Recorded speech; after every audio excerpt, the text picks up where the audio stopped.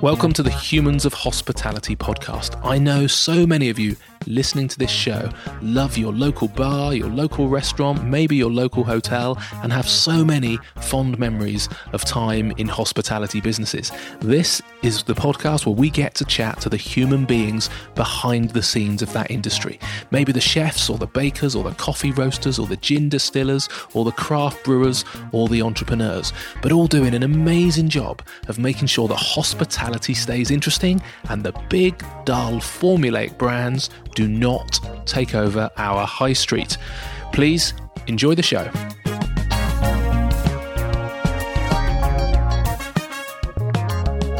In this week's episode, I had the pleasure of trip-trapping down to one of Mitch Tonk's restaurants in Weymouth. Now, Mitch is one of three founders of the Seahorse and co-founder of the Rockfish family of restaurants. And he's a champion of the sea and of preparing seafood simply and sustainably.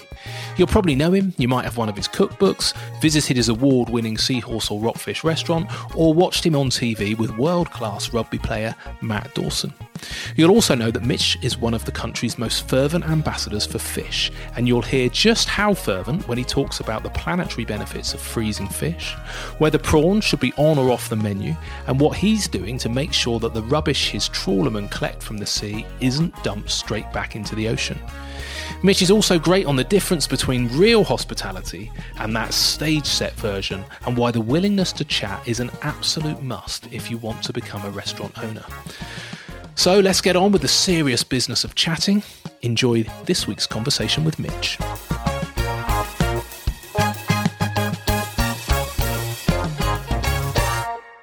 Mitch Tonks, thank you so much for sparing the time to come on the podcast. Much appreciated. Pleasure. It's good to be chatting to you, Mark. Can you just explain, Mitch, where on planet Earth are we for the listeners, please? We are sat in the new Rockfish restaurant on the Esplanade in Weymouth, overlooking the beach, and it's a glorious, glorious sunny day. It is literally beautiful, sun streaming through. So peak season, how long have you been open here? This restaurant's been open 7 weeks, and it's been going really, really fantastically well. Yeah. And Weymouth is an extraordinary place, quite diverse.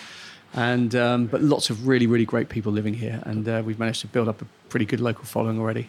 Amazing. And it's peak season, it's August, the sun's out, so you're frantically busy. So, double thanks for sparing the time to chat to me. It's an absolute pleasure. I love chatting. That's what we do, right? Good. It's true. It's hospitality. It's what it's for. That's why I come and do these face-to-face and not by the phone. It's all about meeting people exactly. And hanging out in their spaces. I often wonder what my job is, actually. And, I we've got 300-400 people in the company, and I think, I wonder what my job is these days. And actually you realise your job is chatting, right? Yeah. Just chatting to staff, helping people how you want things, how things to look, and how you want things to be, and helping people achieve, like, really great goals in the company, as well as chatting to guests. I mean, that's what we do, chat. Yeah, and I think that is where authentic hospitality comes from, isn't it? If you do it for the right reasons, if you're doing it for the love of hospitality and not just for the profit and loss account. Yeah, I think the thing is like, restaurants are places like, I think about the Seahorse in Dartmouth, which is like the sort of, great catering. We just got some drinks being delivered. So thank you very much. Lovely espresso and brandy. And my morning brandy, which is like, cheers, Katie. Thank you. That's one of my morning things, Mark. Is it? Yeah, every day. That's what keeps you looking so young. In restaurants and.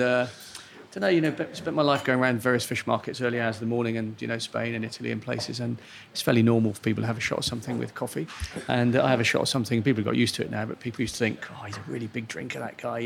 Actually I'm not. I just like a drink in the morning. Yeah, it's a perfect. Funny thing, That'll keep you going till. Yeah, till tonight. Till tonight. Yeah. So that'd be cool. Excellent. Yeah, good. So really looking forward to hearing your adventure. Followed your story anyway, because we share a part of the country in many ways down here in the southwest. And you've done a couple of adventures, and you've written books, and you've been on the telly, you've opened restaurants, you've closed restaurants. So we're going to go through all of that and what you're doing now. But I just want to go back first of all, just to put it in context. What got you into cooking? What's your earliest memories of cooking and fish, I guess? Well, my earliest memories would probably be hanging around my grandmother. I was brought up mainly by my grandmother. My mum was working. We're a single parent family in the 60s. And we used to have a chain of fishmongers near us called McFisheries. And they used to be all over Britain. And my nan used to send me down there, or I'd go down with her, and we'd buy like some brown shrimps, some crabs, some fish. And I always remember sitting around a table, peeling these brown shrimps to make sandwiches, picking crabs with her, all that kind of thing. And then we'd go on a beer Regis and get some stuff. And so I guess that's my early memories of seafood and cooking. But I ended up going off into a career in building and all sorts of different things, and loved cooking, but actually never dreamed for a moment. I was one of these kids that just couldn't wait to get out of school and into the big wide world, and thought I knew it all. And it wasn't until I was 27 that I really realised that actually what I wanted to do was like sell food to people, and I wasn't cooking then. And I opened a fishmonger shop in Bath, and it was at a time when farmers markets didn't exist. I remember opening the first farmers market with Henrietta Green on Radio 4 food programme in Bath, and it was really great. And this fish shop was awesome. I was selling tunas and sharks and amazing things. It looked like Harrods food hall every morning, because of course fishmongers in England had kind of given up by then. As guys in white coats selling cod and haddock, pretty grumpy, stinky places, and mine wasn't like that. And then I just thought, like, people were coming in the restaurant in the shop, and they were saying, like, where can I go and eat this stuff in the town? And at the time, there were some pretty good restaurants, independents around in those days. But it was all French-based, and everything was covered in cream and all the rest of it. And I was at home grilling red mullet, steaming cockles, and like doing amazing stuff. And it was all simple, Jane Griggs and Elizabeth David cookbooks. That was all I had. They were like, this is easy, and it is really delicious. And so I thought, right, I'm going to open a restaurant above the fish shop. And, I remember so many people saying, like, you're mental, like first floor restaurants will never work and will never work above a fish shop. And I was like, but it's fairly obvious, right? And that was what happened. And it was a struggle. I got divorced at the time. I was living there. I was sleeping on a sofa. I was worrying, can I get through to the end of the week, pay wages, all the kind of stuff that happens.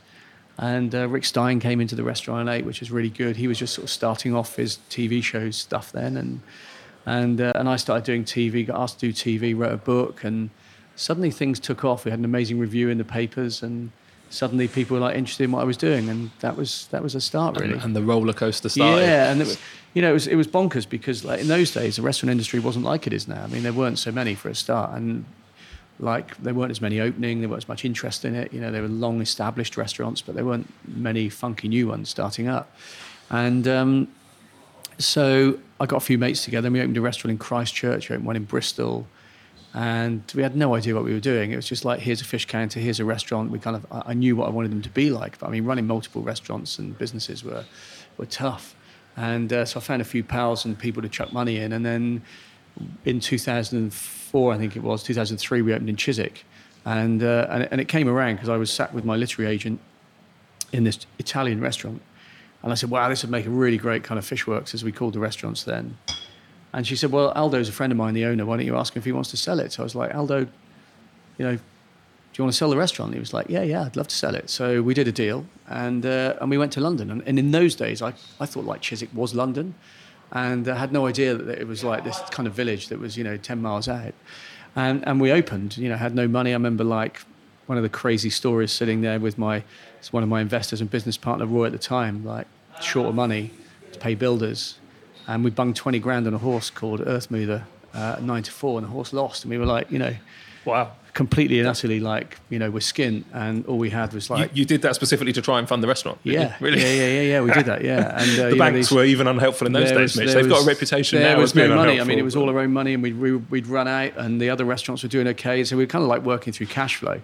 Anyway, one of the great things happened was we had an amazing review from Matthew Norman, 9.5 out of 10. And suddenly people like Jimmy Chu, Roger Daltrey, Jamie Oliver, we were at the same publishers together at the same time. Penguin, he was a great supporter. And suddenly it became a thing. And it was like paying the bill, there was no problem. The restaurant was, I can't remember what the numbers were, but if they were X, we took Y. And then we opened in Marylebone High Street. And I always remember in our first year, we'd made 480 odd grand. And it was like, massive success. Everything was amazing. And somebody persuaded me to float the company on the stock market, raise a whole load of money, and just open another 10 Marylebone High Streets, right? And you'll be away, bigger boat. So kind of that's what we did, and we bought a fish business, and I moved down to Brixham, and we had a really great team. Technology was different then, how running multiple restaurants, and we opened a restaurant on Harvey Nichols on the 5th floor. We thought, that's it, great, we're going to be up there with this lovely oyster bar. It's going to be cool, and we opened it on the day of the July 7 bombings. Oh, wow. And it was a disaster, of course. Nobody went to Harvey Nichols for 3 months, and London was changed.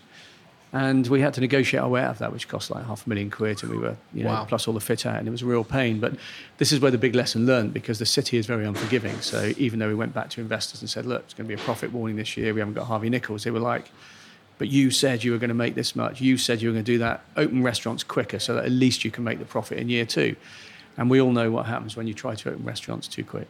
And, yes. And it all came crashing down. And what year was this? That was in like 2007. So I kind of left in 2007. Luke Johnson brought in with a new management team, and I didn't get on with the management team. And 2 years later, they raised a whole load more money and had a vision for the business that wasn't the same vision that I had. And Matt, who was my kind of longtime pal, who was my ops director and a brilliant chef and a great mate in Fishworks, I said to him, we'd always said, look, one day when we made a load of money, we'll open a place by the sea and cook fish over a fire. So he was living in Bath, I was living in Brixham. I found this premises in Dartmouth. I said, look, I'm going to open this place called the Seahorse. Matt joined me. He was like, I'll come and help you, but I live in Bath, right? What am I going to do?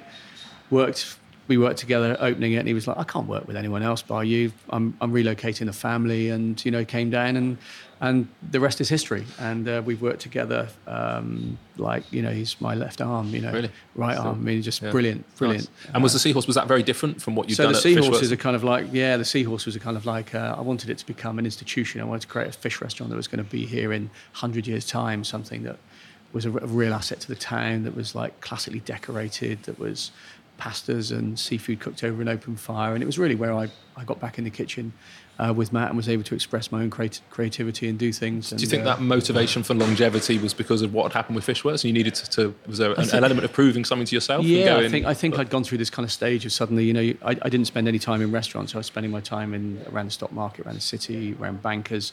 And I went through this weird thing that like money was really important, that, I was driving nice cars, he was kind of like, yeah, this is great, we're all going to make a load of money. And it was like a really wrong motivation. And I kind of grew through that and thought, I want a simpler life. And actually what I want to do is cook for the rest of my life. And that was what the Seahorse is all about, building this family restaurant. And in the process, I kind of realized I needed to make some more money. And I think as an entrepreneur, you never stop dreaming up ideas. It doesn't come a day when you kind of stop. It's not about money. It's just who you are.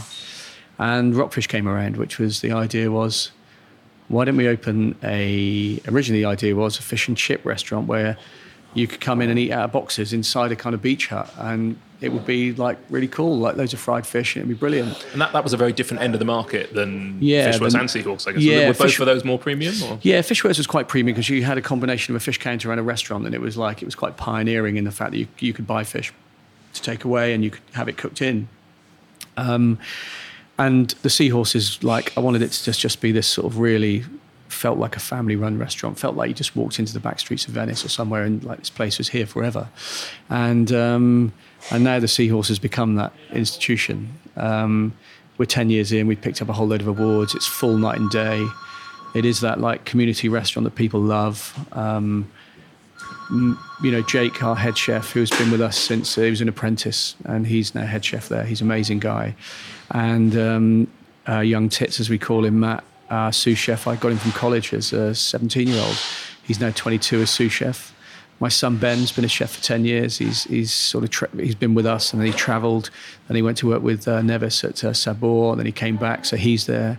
My youngest daughter and a boyfriend work there. Wow, nice. Front of house. So it's a proper family restaurant. There's a proper family restaurant, and we all, as a family, believe in this legacy of what we've created. We opened a bar there and a private dining room, and every day we focus on it being better. And people say to me like, "Could you open another one?" I'm like, "No." Well, I was just going to say, is that the reason that you didn't roll out Seahorse? It was Fishworks. It was deliberately different because it's a different. Fishworks was like, we thought the only way to grow a business in those days was like open lots of them, because that's what Pizza Express do and all those guys, and you're chasing big money.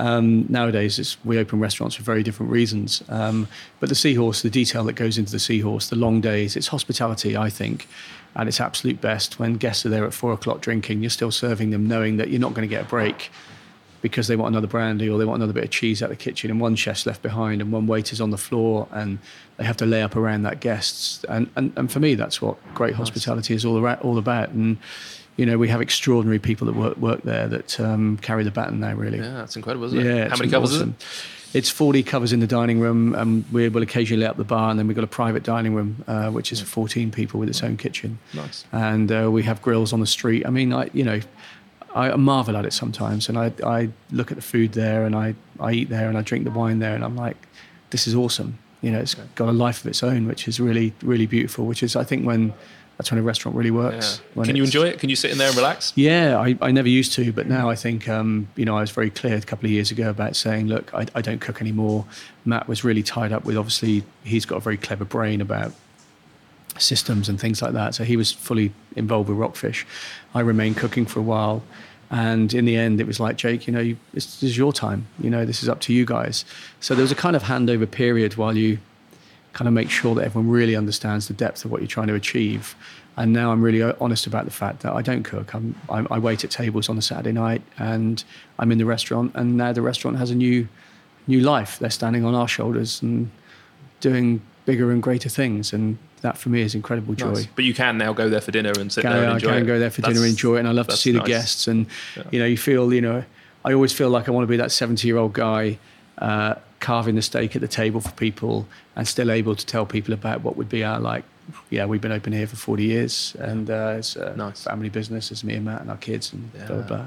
And, Yeah, that's the dream. I ate at my restaurant on the balcony on the seafront last week, and it was a really sunny weekend, and I normally... I should say avoid the place is probably a little bit harsh, but I'm not operationally there. I slow the team down, basically. If you try and put me on the till, I'm not cool enough to be behind the bar. Try and put me on the till. Yeah. So generally, I don't go because I'm a bit all or nothing. It's either I'm going to go in and take control, or I need to not be there. But he said, I'm going to take this as a compliment. The fact you've actually come in with your family and you're sat here having dinner, and we sat on the balcony overlooking the ocean, and it was a glorious sunny day. I was still, to be fair, not facing the restaurant. I was facing the other way, because to actually watch service in your own restaurant can be a thing of great pride and joy. But invariably, I'm noticing the couple that are waiting to order their next drink or whatever it might be. So you need a really good team. Exactly. Once you can enjoy it, you know that you've got a good team. Basically. I'm always still like, bring the lights down, do this, do that. I mean, you're kind of tuned in, and I think one of the things that all of our staff in all the restaurants are like, look, when Mitch comes in, just make sure everything is all right, because if there is one glass that's dirty, everything else will be right, but he'll just pick it all up. And I hear people saying that, and in some ways, I think, you know what? That's great. That's the kind of standards you set and the culture you build. Yeah. But I think one of the things that I really love about restaurants these days and building them is the sense of watching other people succeed in doing things. So even here, young Katie joined us as a manageress, and what she's achieved with her team under Dave Strauss, who's another great hospitality, giant. He's imparting all of that knowledge and stuff about hospitality on these guys. It's just brilliant, Yeah. Well, you mentioned your head chef who you took from apprentice head chef over 10 years, was it? And that's great, isn't it? I don't think there's a greater reward than seeing people develop and kind of fulfill their potential, but do it in a nice environment where they're actually respected. Because there's a lot of rubbish jobs in hospitality, I think, isn't there? So we're on a mission to change that. I think it's one of those things. I'm sure everyone is. We're struggling like mad, aren't we, with staffing, and people have got, as you say, got this thing about the industry. And I kind of feel like at Rockfish we're 300 to 400 people. We're not there yet, but I want people to feel like this is the best job in the world. I want people to really value it. I want people to police each other on standards. I want to make sure that we're working towards 3 and 4 day weeks. I want to make sure that we're working towards tips everyone has anyway, proper pay for people. And I want people to be really efficient. We don't want people hanging around late at night wasting hours. If we're going to pay you well, there's less of you, you work harder. But the service standards, the levels are great, all of it. And you know what? You can have a life as well. Which hospitality usually robs us all of, as we know. Which is a sort of oxymoron, isn't it? The fact that we spend our lives looking after people who are enjoying birthdays, anniversaries, graduations, whatever family gatherings it is. And if you do hospitality because you love it, that's the joy. Yeah. It's not selling an extra beer or an extra glass of wine. It's actually creating spaces where humans spend time. Yet behind the scenes, all too often, our staff, our teams are compromising on the time they spend with their family because they're working long hours. So, it's a challenge, I think, but it does seem to finally... be changing at the same time as pay and pension costs and all that stuff's going up and food's going up. So margins in the industry are making it hard, but it does feel like we're on a more positive trajectory, I suppose, for staff welfare. I think also eating out, especially in the world of seafood, we don't have a cheap chicken liver or black pudding or a pancake that we can put on the menu and still get £6 or £7 for. Everything we buy is incredibly expensive. And when people say to me, hey Mitch, your fried fish is 14 quid or whatever, it feels like a lot of money. I'm like, it's a real product, man. It's like there is no cheap out. That's the cost of it. And I think people will value eating out a lot more in the future because it's quite a privilege to be served by somebody everyone's just got used to the fact you just go to a restaurant, somebody brings you some food, right? It's like somebody's serving you. It's like it's a proper art, right? Yeah. And when I was growing up, we went out on high days and holidays. We didn't go out Monday, Tuesday, Wednesday, Thursday to the different places.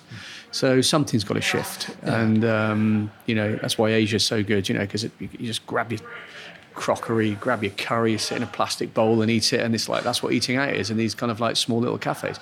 Imagine that in England. Yeah. Everyone wants to go out and like be served wine list, for like 10 quid. Yeah. No, it's true. It's impossible. I was chatting to Gareth Banner from the Ned up in London, who's got nearly 1,000 staff in one building. And we were chatting about the fact there was something like they'd worked out that when people come and stay for 2 nights or whatever it was, there was something like 350 points of contact between his team and any guests that were staying over those 48 hours. Wow. And to try and manage every single point of contact, to be a positive engagement and a positive experience because we're in service and hospitality. What a challenge that is. Yet the public have got no idea that there's that many people or that many points of contact. No. And every point of contact there costs some cash fundamentally, doesn't it? Those people are being paid to look after you. So we do need to pay a little bit more for what we're having. Speaking of which, was there, to dive back a little bit, but accountancy at some point? Was that your profession? Was that useful? What it was actually, I didn't go into accountancy formally. I met this really amazing guy called Richard Vale who he ran a clothing business in London, or it was a business that made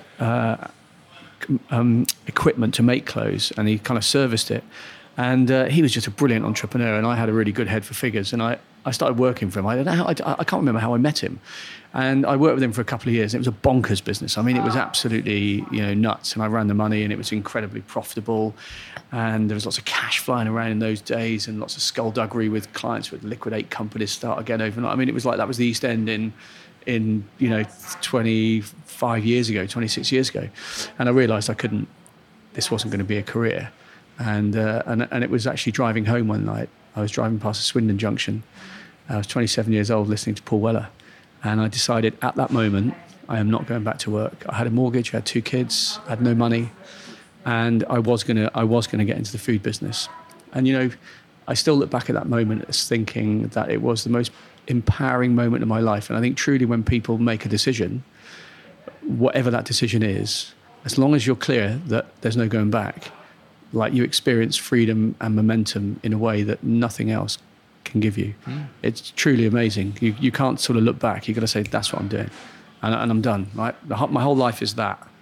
And I still remember it today. And, that's quite amazing because it's a hard thing to do. But if you're earning good money, you've got a wife and kids, what had you been thinking about it for a long time? Was that the kind of combination of 2 years of chewing the fat?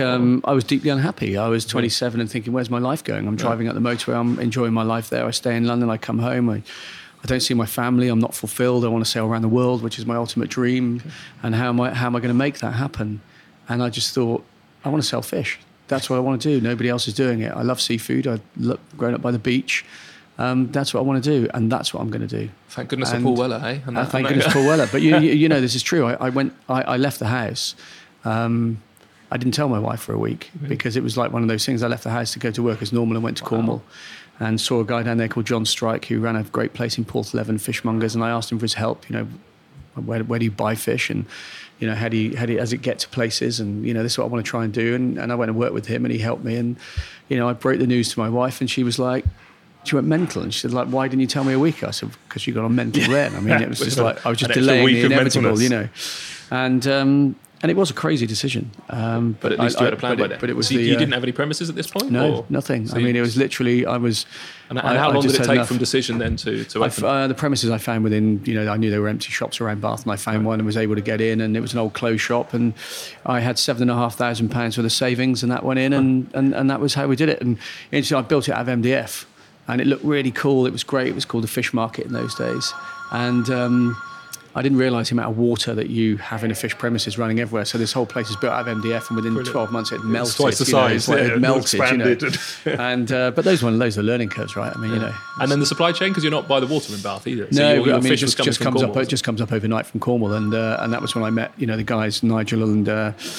Ian and Martin from Channel Fisheries, which was a company that we ended up buying when we had Fishworks. But 2 of my greatest friends today, they sent me up a box of fish and said, have a look at this. It was awesome. Really?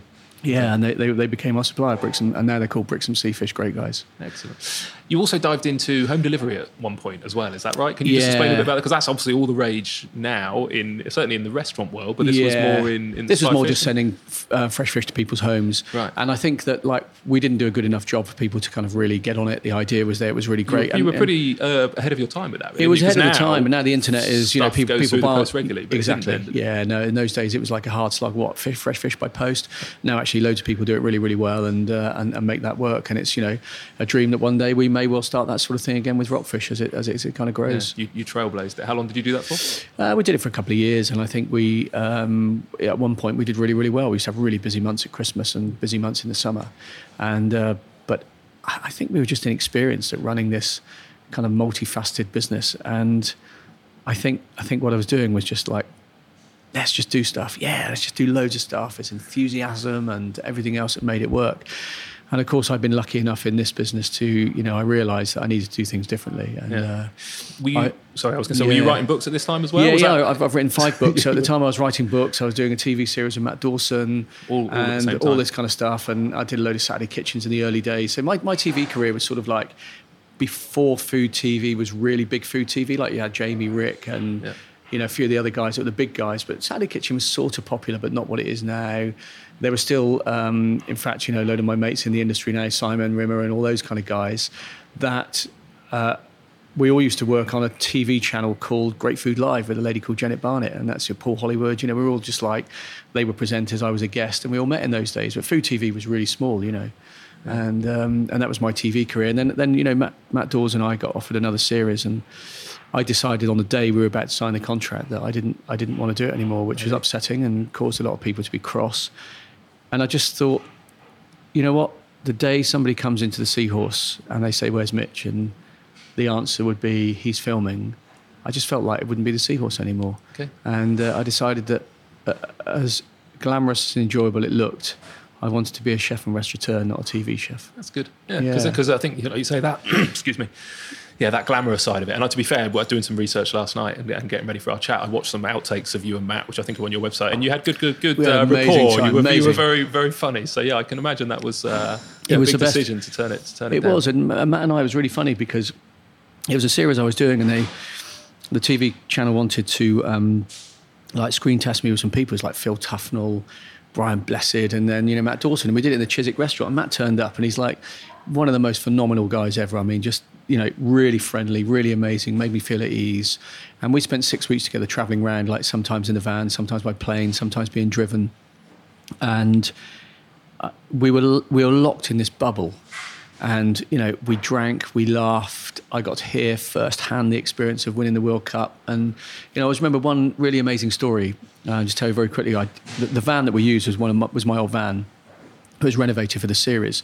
And before Pen and I, my wife and my kids moved to Dartmouth, we used to drive down to a place called Stoke Fleming in the van, and we'd park it on top of the hill, and Pen would make up a lovely bed, and I'd be cuddling Izzy, and I had a TV put in it, and I was watching the 2003 World Cup because I'd recorded it. It was like, amazing.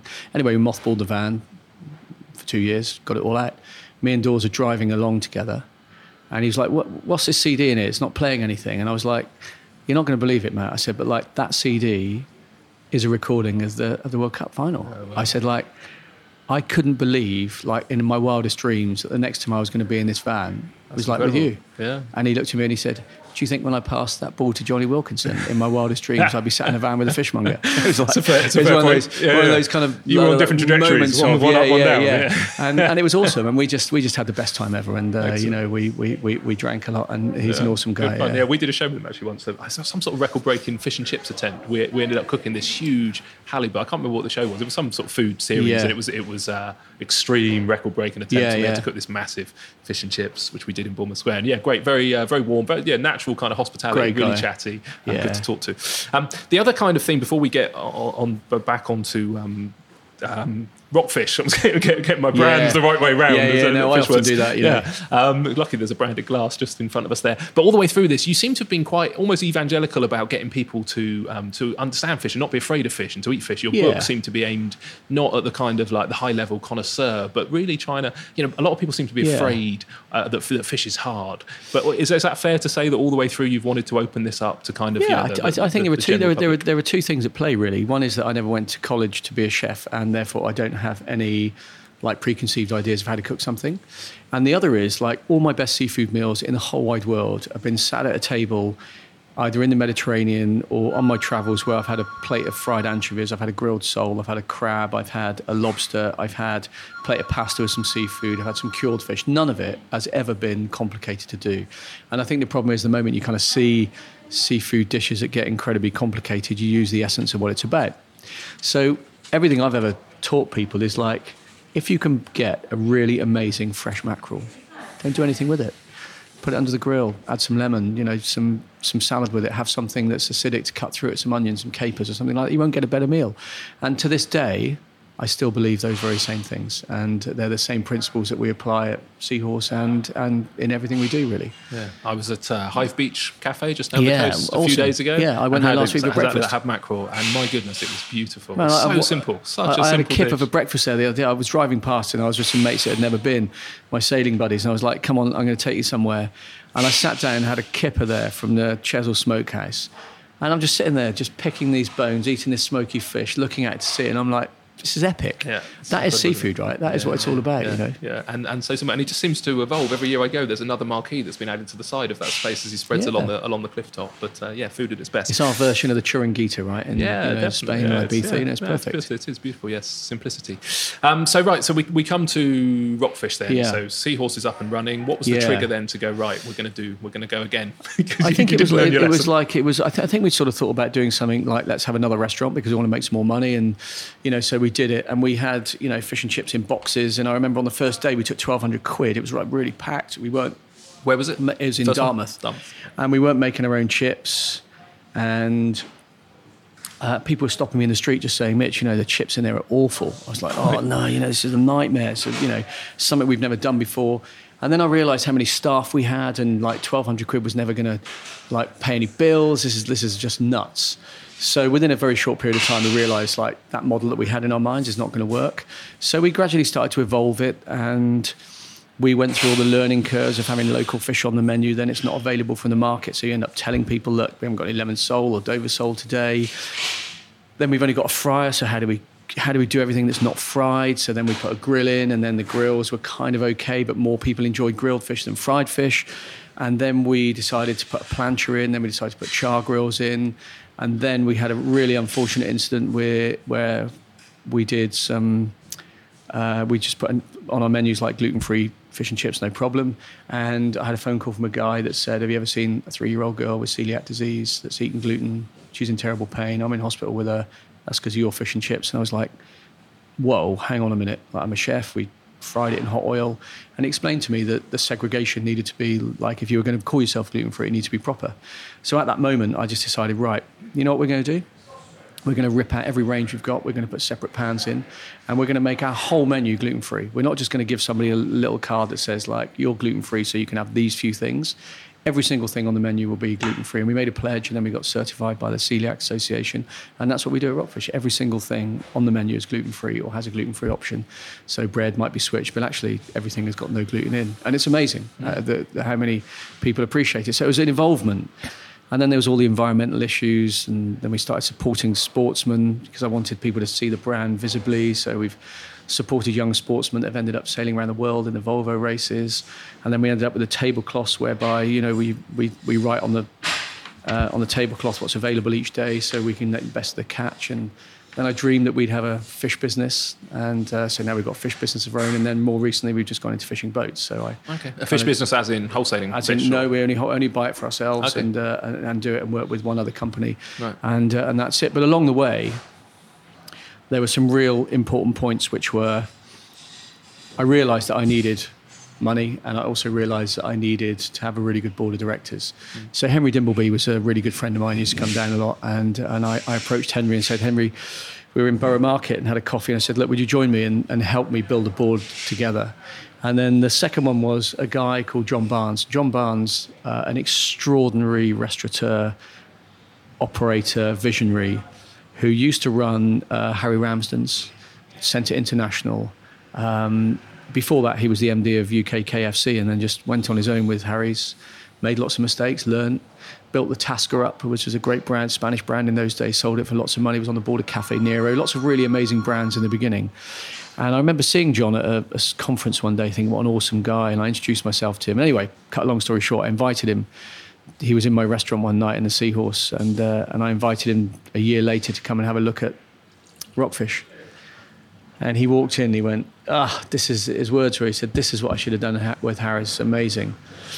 I told you I wasn't going to get involved with business again, but you know what, I'm in, and I'll help you raise money. So John got a load of buddies together and helped me raise money. Henry got a load of buddies together.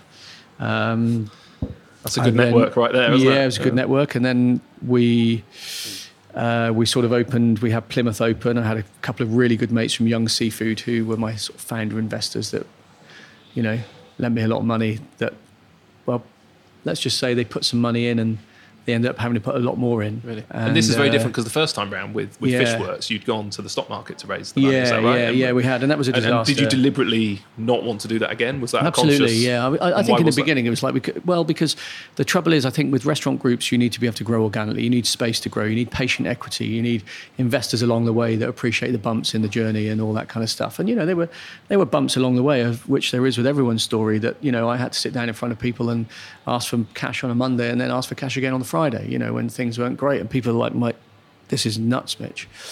But anyway, we then got the business to a stage, and then we decided to sell a small chunk of it to 27 people. We ended up with 27 in an offer, and it was people like Giles Corran, Henry's parents and uncles, and you know, some really great quality people all put money in, which allowed us to go. And then last year we sold a little bit to a company called Gresham Ventures, who are a private equity company. But the wonderful thing about private equity companies like them was we've had loads of offers of investment, but they just loved our business. They don't want us to push it. They said, look, we'll invest alongside on the same terms that you're in. And we are in it to build a business with you, not to just like drive it for the next 3 or 4 years and then flog it. And I think the world is changing in terms of what investment actually means these days. You know, there are a lot of people that are just solely driven by profit, flip it, make money. And there are a whole lot of people about, which is what Rockfish is about, is let's do something really awesome. And one of the game changers for me and the company was 5-6 years ago, I started working with Hawksmoor. They approached me and asked me to work with them in Open Air Street and help them set up their supply chain of seafood. And they'd been to the seafood and they'd been to the Seahorse.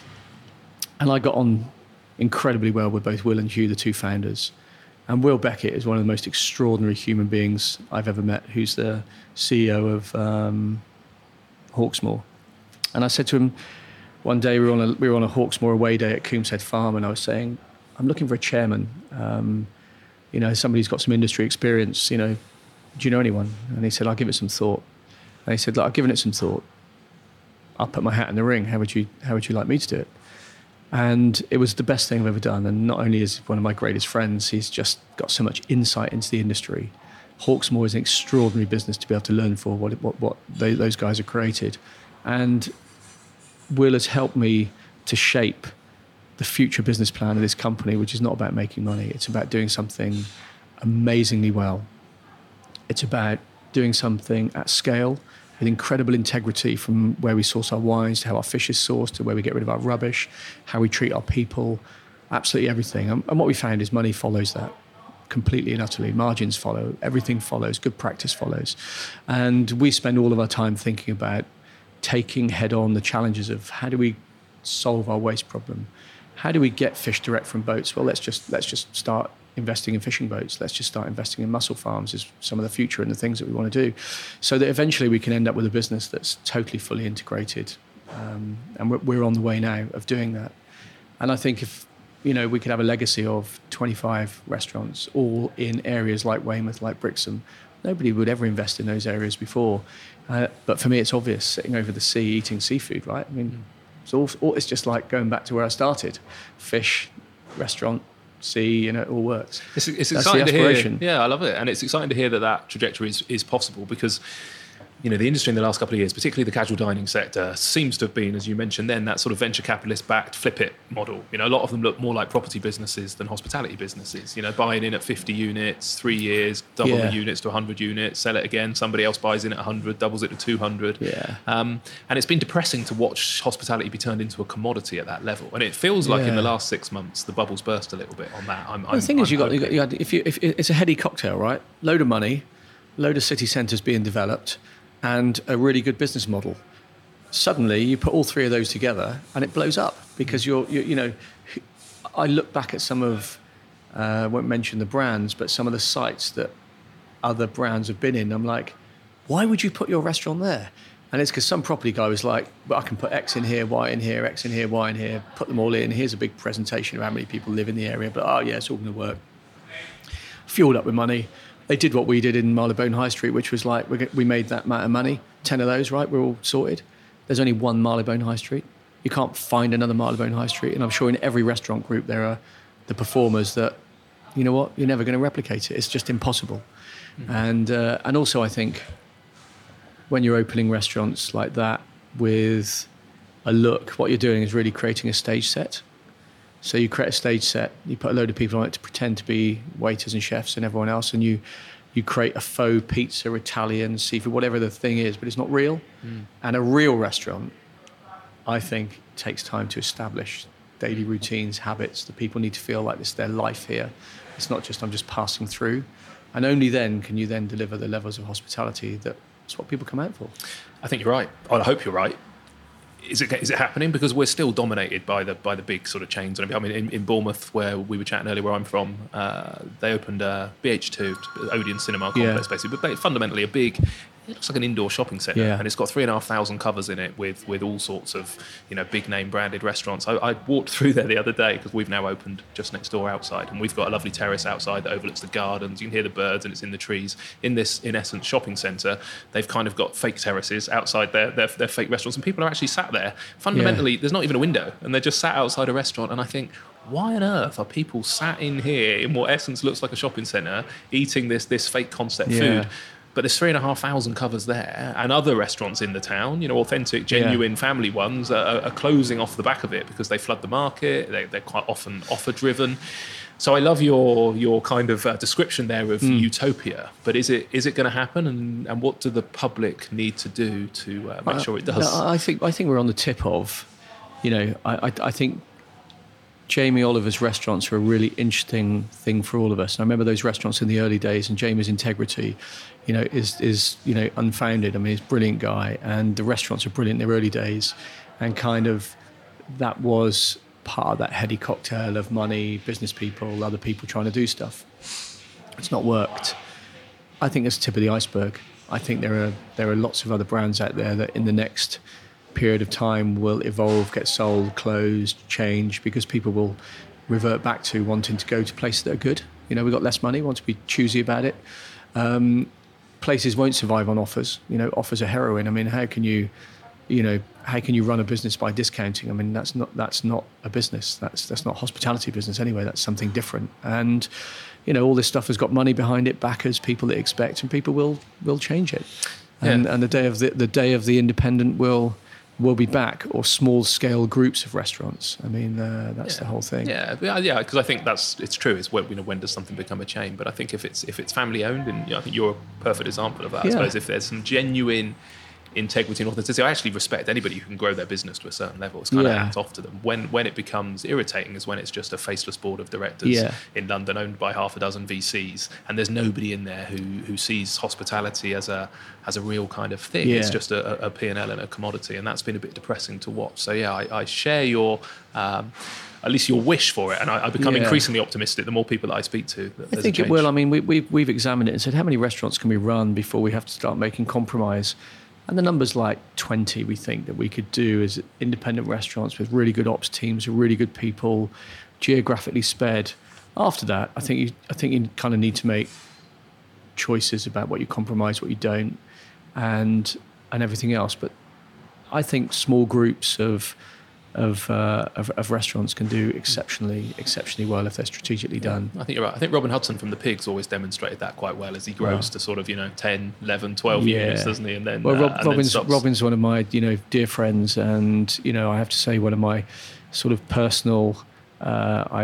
He's somebody I incredibly admire, the way he runs his business and brings people on, and we work with him at the festivals, and I chat to Robin about business and things, and I just think he kind of leads the way in all of that. And as a sort of, I like to call myself young, but I'm not. But as a younger CEO, you just think to yourself, you want to learn off those kind of people. And what Robin is really all about is detail, and he executes hospitality in a way that other people like Robin cares about that stuff. But more importantly, you meet his young people in the teams, and they have Robin's ethics, enthusiasm, desire for hospitality, and he's just created that culture, and that's what businesses have to have. Yeah, that's nice. We interviewed James a couple of weeks ago, James Golding, his exec chef or group chef, and showed me around the Pig on the Beach, and what they've created there, the amount of space. The kitchen garden was just stunning. It's out of this world, isn't it? Yeah. Beautiful, yeah. And the opportunity for the chefs to stay long term and to learn about where those plants come from, and just a bit of walk into that garden in the morning and pick some fresh plants and amazing, stuff like that. Phenomenal, yeah. So if you end up with your own fishing fleet and he's got his own kitchen garden, then great. Well, that's what I think is it's doing it right. I think the thing is doing something with integrity at every level, and not just telling people, oh, I get this from here, I get this from there. It's like doing it. It's like, because everyone can get this from here and this from there. It's like, be it, live it, do it, deliver it. All of that stuff is important. I've always said to my team that fundamentally, even though I've had to delegate, who's phoning up at 11 o'clock at night and putting the order through to the various suppliers, is that they need to imagine that I have to be able to look every customer in the eye and tell them the truth and tell them. And sometimes we may not be able to source the product we said we were going to source. There might be a supply challenge. Fish is a great example, because sometimes it's just really rough out on the ocean for a few days, isn't it? And you come in on a Tuesday after a bank holiday weekend, and we're kind of like, look, the boats didn't go out. And actually, also, I want to touch on that around the kind of the supply route, I suppose, and around sustainability, because you've been doing this now a long time, 20, 30 years. Has that changed? Was sustainability of fish important in the early days, or at least recognised their importance, or does that seem to have gained a lot of momentum in the last? It really wasn't, Mark. It was, I remember fish arriving there, and its abundance, wild salmon, all sorts of things that I get from the River Wye that you don't get anymore. And I think in the 30 years? No, it's not quite 30 years. 25 years that I've been involved with seafood, I've definitely seen the landscape change immensely, and we can't get away from that. It's a sad thing. And I've also seen attitudes change. So in the beginning, fishermen were like, well, greenies. Now actually, fishermen are leading the way in sustainability. We have some amazing fishermen in the port in Brixham who forever try new gear, smaller net, bigger mesh nets, all sorts of things to try and leave a lesser footprint and catch better. What's been the trigger, do you think, for their change in attitude? Is it because they're seeing a reduction in fish? Is it political pressure? Is it public pressure? I think it's just the way of the world, right? I mean, I remember seeing Tomorrow's World where people were talking about, recycling toilet paper. And I remember as a kid, like, oh my goodness me, what, we're going to have things made from people's toilet paper? And, that was for hippies, right? And now you just, like, it's part of life. And I think like all of these things, they become habitual in the end. That sustainability is no longer it's a buzzword. 10 years ago, it was a buzzword. Everyone put it on their menus. I use sustainable fish. I use this just to try and satisfy.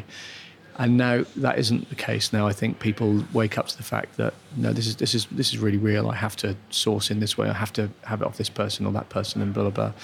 So it has changed. And for me, where we're moving towards is, I have no problem with frozen fish at all, and I'm very open about it. And I don't really want to freeze the fish from out here. We're working with small-scale fisheries. We want to be able to enjoy that harvest. And Mitch is pointing at the ocean outside the window for anybody who's... sorry, I'm pointing as if your TV career. You can see, And I think that's really important. But actually, for me, I want every single thing on our menu within the next year to be MSC certified. So that will be product from different parts of the world, but from fisheries that are being fished and harvested sustainably. And I think I can still maintain great quality seafood sustainably. And then the small scale fishery for all the local seafood is really what people come for, because these little fisheries that are these little fishing within 6 miles, There's an amazing fishery out there.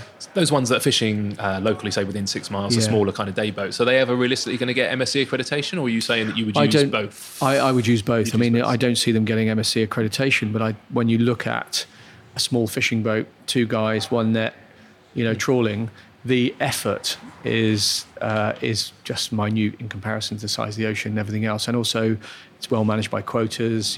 Nick, our guy who skippers the trawler that we just got involved with, he's just such a forward-thinking fisherman. He emailed me this morning saying, I landed last night, I had 4 trays of rubbish, other people's nets, crap that I'd fished from the ocean. I brought it back to the harbour, and I said to the guys, where can I put this?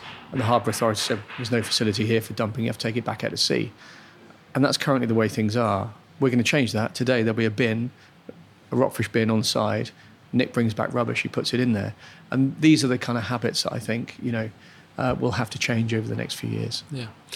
I think it's important because accreditation, for me, it's almost your kind of fallback position. So the stuff you use a lot of, your hake or your haddock or your cod, MSC accreditation is important. But I do think it's important to support the little boats that are going out that by definition are sustainable. It's not even little boats, it's the beamer trawlers. The whole of the British fleet is incredibly well managed. It's some of the best fish in the world, if not the best fish in the world. I've travelled the world eating seafood, and I come back to eat turbots and brills and Dover soles and our crab and our lobster and our oysters and our scallops from out here and mackerel from out here, sardine. It's just phenomenal, really amazing. So we've got to support the British fleet. And my argument is, look, if I'm by the sea, where all of our restaurants are, I want to eat the fish on the day it's landed. I want to really eat it. If I live somewhere which is 24, 36 hours away by transport, what's the point?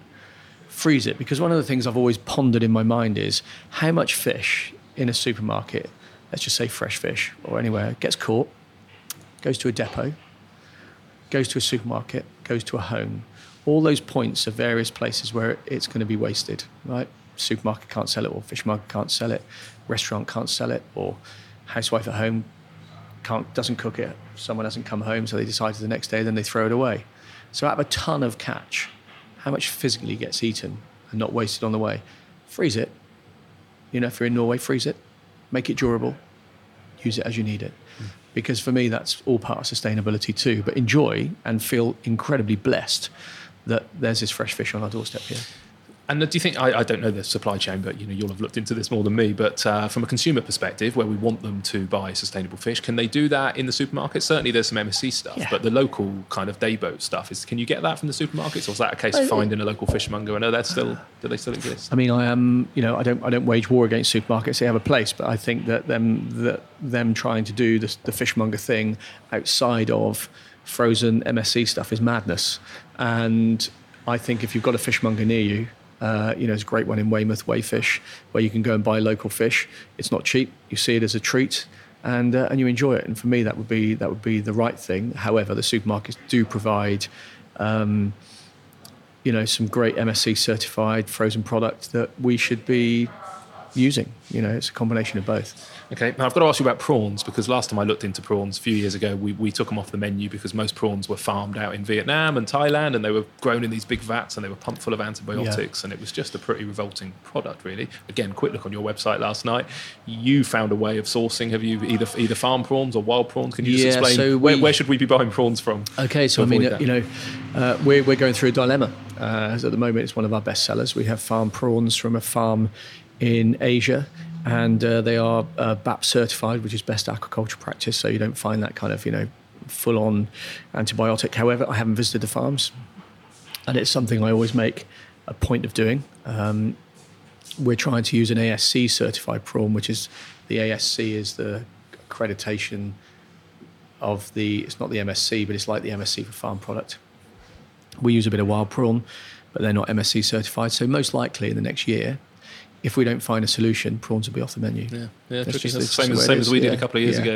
Was a challenge. Yeah. I met some. Do you know the Chalk Stream guys, the Trouts? I was interviewing them a few weeks ago, and that's a great product. And you can say, because again, you go back into sort of farming in its early days, and there were rumours of up to 5 kilos of a certain species of fish being fed to grow 1 kilo of salmon because that's the fish we wanted. But they seem to have got to the point where it's almost a very one-to-one, efficient way, one-to-one from a kilo perspective. So. And I think all of that stuff is like, farm fish has its place.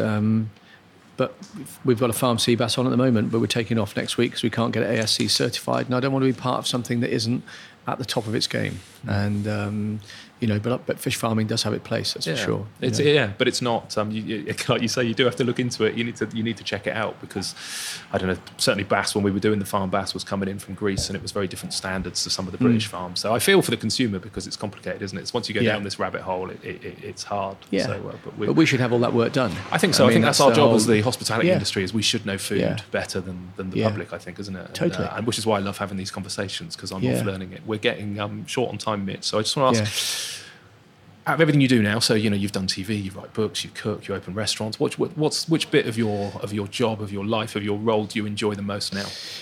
I think I enjoy thinking. So I think a lot, and I think about the direction of the company, what we can do, look at the rest of the world, at what the rest of the world's doing, and how we can kind of fall into place with some of the things that are happening in the world.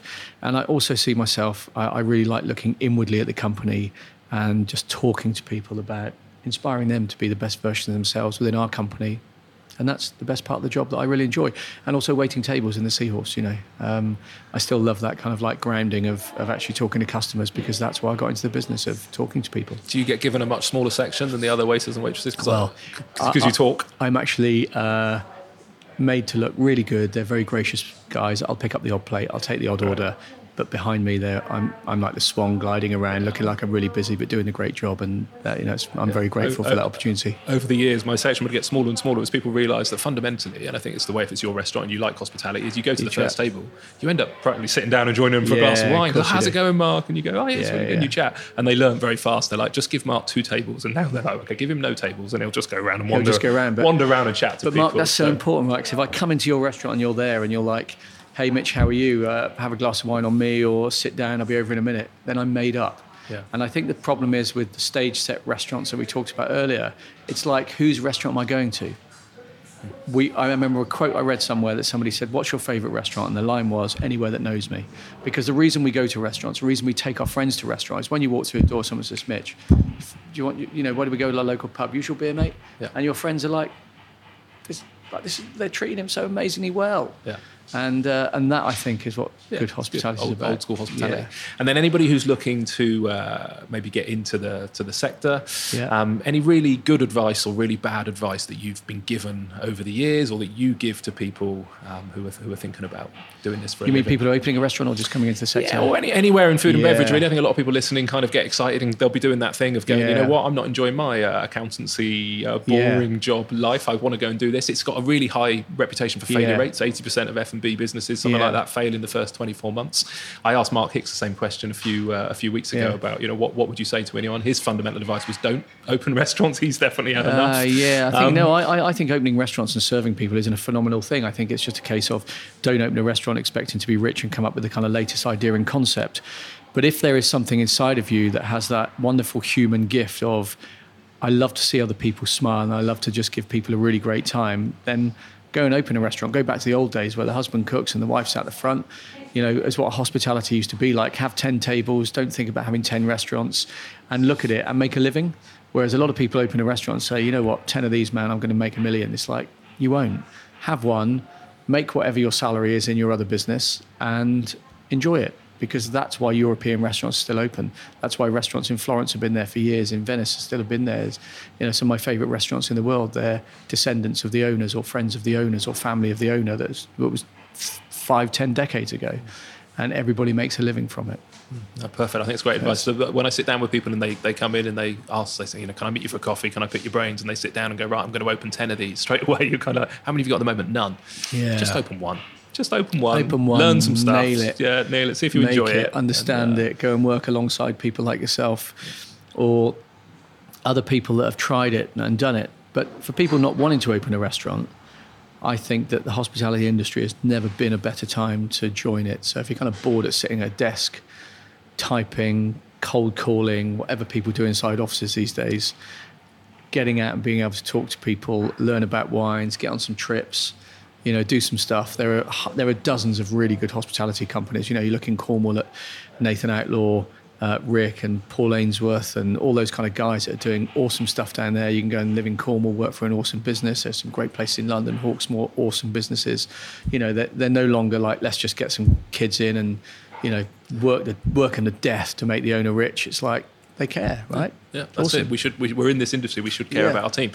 Thank you, Mitch. You've got to move Pleasure. on. You've got to go and sail down the coast. I think back to Dartmouth. I'm sailing back to Dartmouth today. So this time of year, I try and spend my summers sailing from restaurant to restaurant. That's a great excuse spending to keep time in each restaurants kind of area and all the rest of it. Yeah, I love it. It's great. Yeah, amazing. If people want to follow you or the business, which is best? Are you active on social media? Yeah, active on social media. I think I'm Mitch Seafood on Instagram, the Rockfish UK, or just go to our website, therockfish.co.uk, or the seahorserestaurant.co.uk in Dartmouth, or type in my name, you'll find all stuff. We'll find you. I'll put some links in the show notes as well. humansofhospitality.co.uk. Mitch, thank you for sparing the time. Pleasure, really, Mark. Loved very it. much Really great chatting to you. Thank you.